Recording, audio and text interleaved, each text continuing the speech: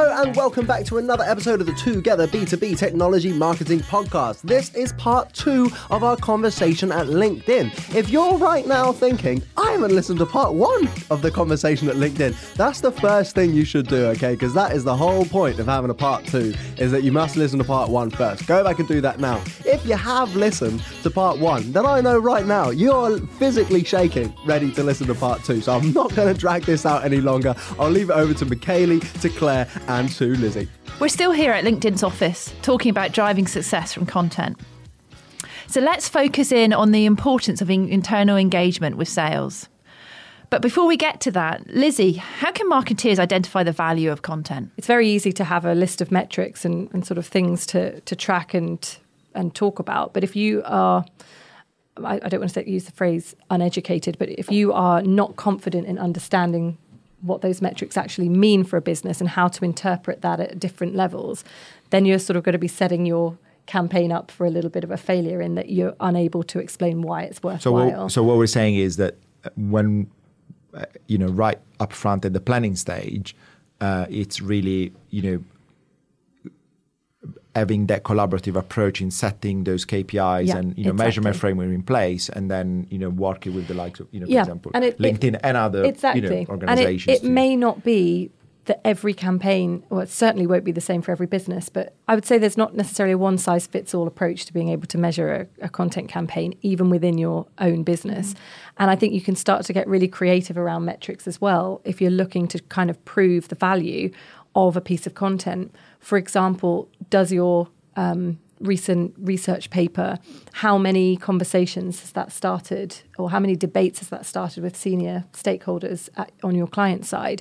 How many hours has it saved your sales teams calling or sending LinkedIn connections? How has that sort of increased the chances of a conversation? So there's lots of creative ways you can look at proving the value of content, in my personal opinion. I think it's always, when you present a list of numbers, it's always really easy to go, well, that's great, there's 15 shares and 1,000 likes, but what does it mean?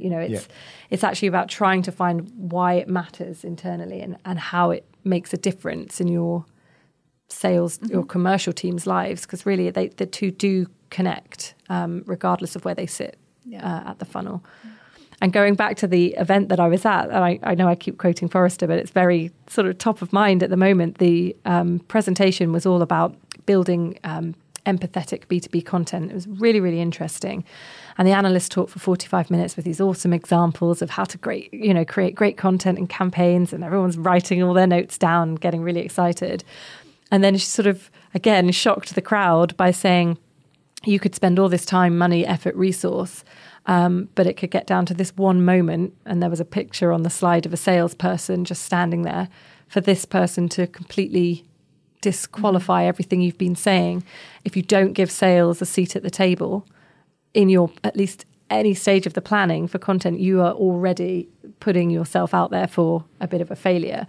And for me, the sales teams are the people that are on the front line talking to customers daily, and therefore they're understanding, or certainly having insight into the pain points and challenges and needs.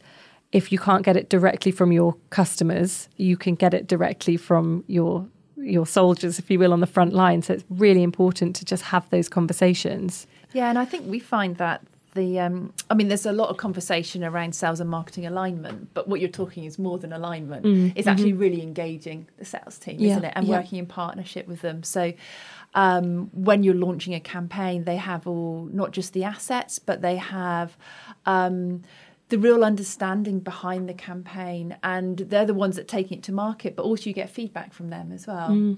So you built in their feedback as you're developing out the campaign. Yeah, and there's a lot of pressure on sales teams in this day and age to become thought leaders themselves, to position themselves as experts and, I suppose, solution partners, if that's a new made-up title I've just come up with, rather than somebody who's selling technology, because they're the person that are most likely going to be having these conversations and it's very important for them to be able to answer those questions. So I always think of content campaigns in the way of, there's two approaches. You've got what you say on the outside, but there should be an equally well thought out distribution and marketing campaign for the inside, for your commercial teams to be able to qualify what you're saying. And if you're not necessarily working on that together, then, like I said, the risk of it being misaligned from the start's really, really prevalent. And I know when you're in a big organisation, it can feel quite daunting perhaps to go, like, who are the people I need to talk to in this? And that in itself can take a lot of time. So if you're in a large matrix organisation, committing your time to actually just understand how the sales team works. I mean, the question that I always ask is, do you know who to talk to? It might sound really, really ridiculous, but if you don't know the names of everyone on your sales team, or certainly in the leadership team, then already there's something you could do immediately to go and find out who they are and how you might engage with them. So it's not something that happens overnight. It's the same with building audiences externally. It takes time and it takes attention. I mean, I loved it when you were mentioning there the Forrester conference you went to, and it takes one conversation. I know, it's struck fear really, into the hearts of really every marketer going. What are you doing at LinkedIn around that? Is that something you've started to look at internally here? Well, yeah, I mean, given that I'm talking about it, I would be shooting myself in the foot if I was to say, oh, we're not doing anything. We are making, in the same way as many organisations, steps towards aligning better. So whether that is joint planning, one of the things that I've done with my team recently is I say I've struck a deal. It's not a deal at all, but with one of our commercial teams who regularly go out and talk and consult with clients. They run an event on a quarterly basis around industry trends. And we have basically offered content for that event, but with the idea of it's exclusive and in advance so that we can qualify in real life with the customers and our sales teams whether it's resonating or not. So we're sort of giving not just the sales teams but the customers in the room a bit of a stake in what we're creating, and we know there that it's a broader group of experts contributing to it. It's not just a assumption that because we're marketers and sales people that we know what everybody's feeling or everybody needs to hear about. So it's just, for me, it's looking about the best ways to collaborate. It's looking at being open to hear from each other around what's the genuine customer problem.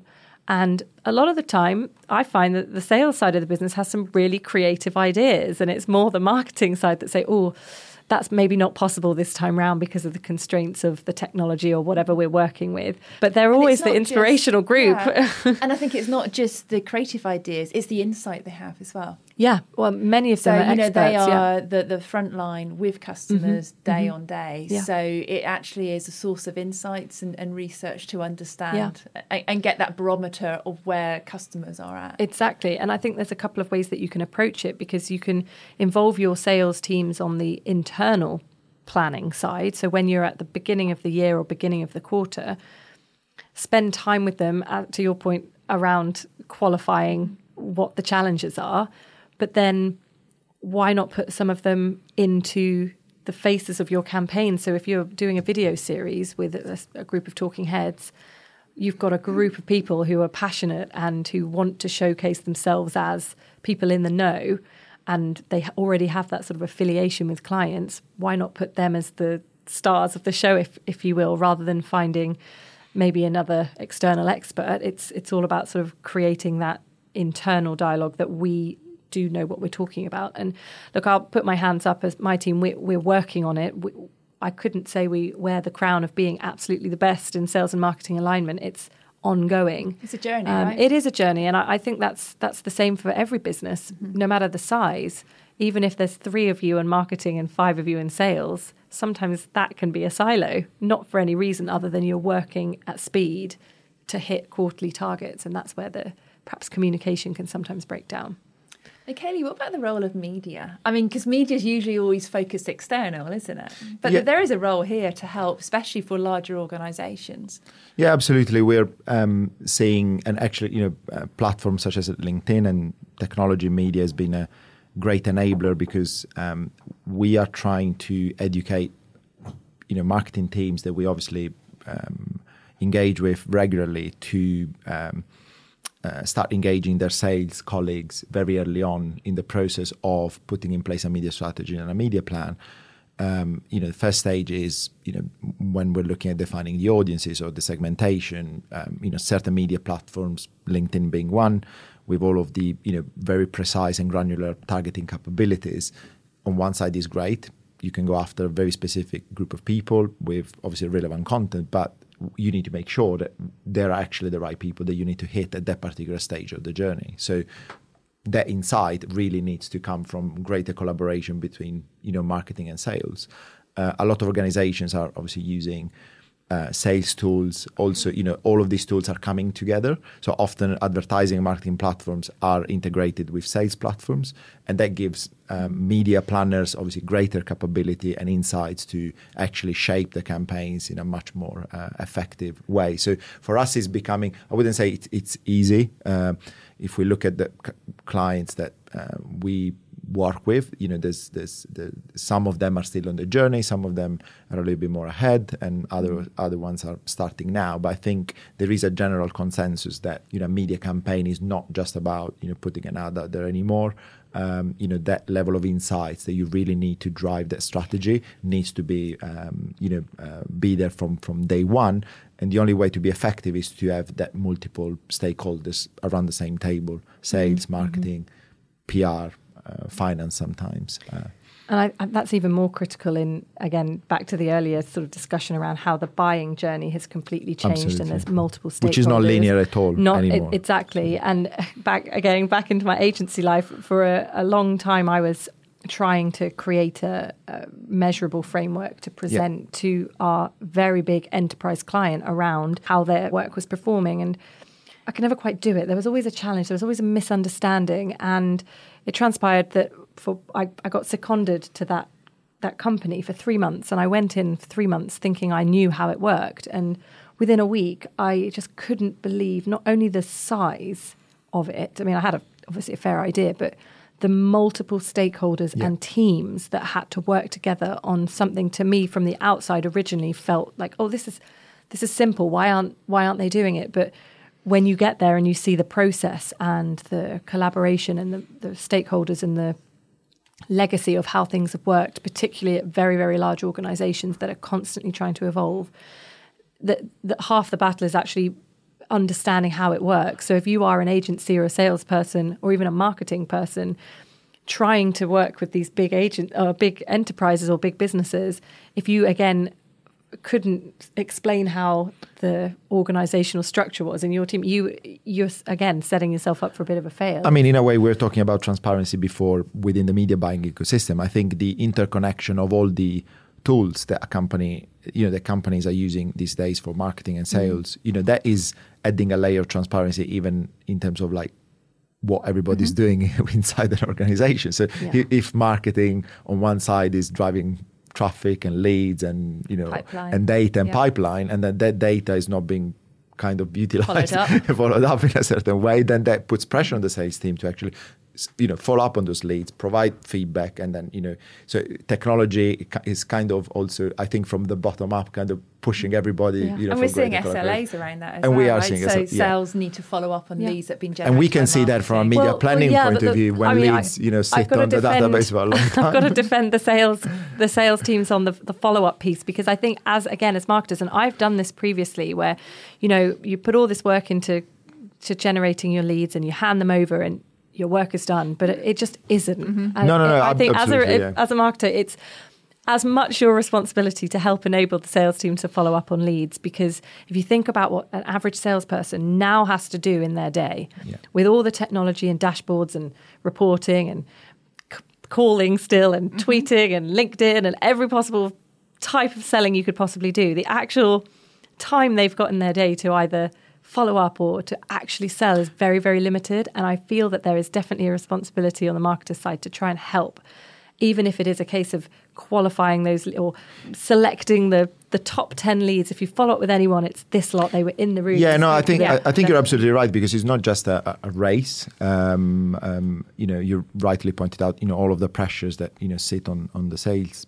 team. And it's not just the sake of, let's follow up these leads as quickly as possible, because that not necessarily be the right approach. So that's why I think there is kind of shared pressure or increased share pressure to collaborate, because technology is actually, you know, bringing data points closer and closer together. And so, you know, it's kind of, you know, it's exposing every stakeholder within the process to play a bigger part compared to probably a few years ago. Exactly. And I suppose to the more kind of hard-hitting figures piece, like we are able to demonstrate where the loss is made if sales and marketing isn't aligned on our client side, and that's obviously a really valuable thing that we can do, and it starts to bring people together on the other side. And a lot of the time you're meeting with two different teams continuously, but to get them all in a room together, you need a story. You need to be able to show why they should be there, and again, that's a big challenge for many an agency, many a business to be able to do. The other angle, just to close on that question, Claire, is that I think sometimes the insight, especially on the segmentation, can actually have quite a significant impact on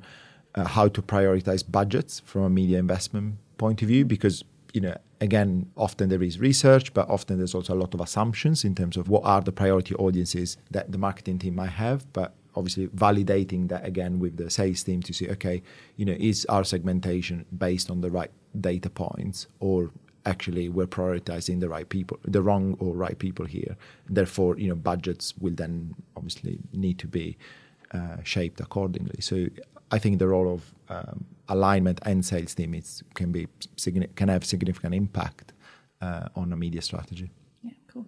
I've actually been scribbling down some notes while we've been chatting around best practice for content marketing. So let me go through these, and then we can maybe as a team decide what's being missed. So we're talking about you need to really understand the problem. Consistency around what your key themes are as a content producer. We've talked around, if you're going to do thought leadership, which I think we all agree you should be, you've just got to really think what it's about. Is it hitting those problems? And is it around some of your key themes and key values? Because if it's not, it could do more harm than good. You need to make it personal. And Lizzie, you were talking about that. It's that personal stories. It's bringing sort of that human element into it, and the empathy needs to be there. You need to have time to develop content as well. Michaela, you were talking about, you know, from a media point of view, you need to think around, why is the content ready? Is primary research needed? You know, and how much time is needed for that? We also talked about then something, Lizzie, that you mentioned, it's actually making sure that your content can hit different levels. So is it the implementers, the people, you know, and what type of content do they need? Or are you looking at more the decision makers, and that they all have different needs? So that's sort of, we've come up sort of informally with 6 best practices. Great, that's a great summary. There's a new white paper, fresh out of the boat. Yeah.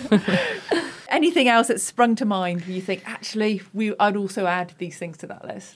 I think it all just boils down to really understanding what your audience need, and it is becoming increasingly difficult to stand out. It really is, because a lot of people are talking and there's a lot of noise. But I think if you can marry up relevance and sort of solving problems with a really effective distribution strategy that you're committed to, and that you're willing to look at an audience as more than just a target person or persona, you're able to start mapping different formats, different ideas, you know, different ways to facilitate a conversation. I'm a big believer in that content marketing sort of should be a facilitator to helping people have better conversations internally and helping people make better decisions. I certainly think there's an element of being able to practice what you preach. You know, I've worked in several large tech organizations, and every time I meet with clients, I can wax lyrical about all the great things they should be doing. But the number one question I always get is, but how are you doing it? People want to know how you are putting into practice your own wisdom, and I think that is, again, just as important. If you're going to put something out there, do a sense check. Are you really doing that yourselves, and is it working? And if it isn't, are you confident enough to say, holding my hands up, like, we're giving this a go, but we're on a learning journey as well. This is what we know are the foundational principles, and here's what we've learned along the way. There is that value in and trust in being able to say we're human too. I know that sounds cheesy. I really don't like calling it human or person-to-person marketing, but it's so true that if you can be seen in that light, you are far more credible than a white paper with 10 principles on how to be great content marketers.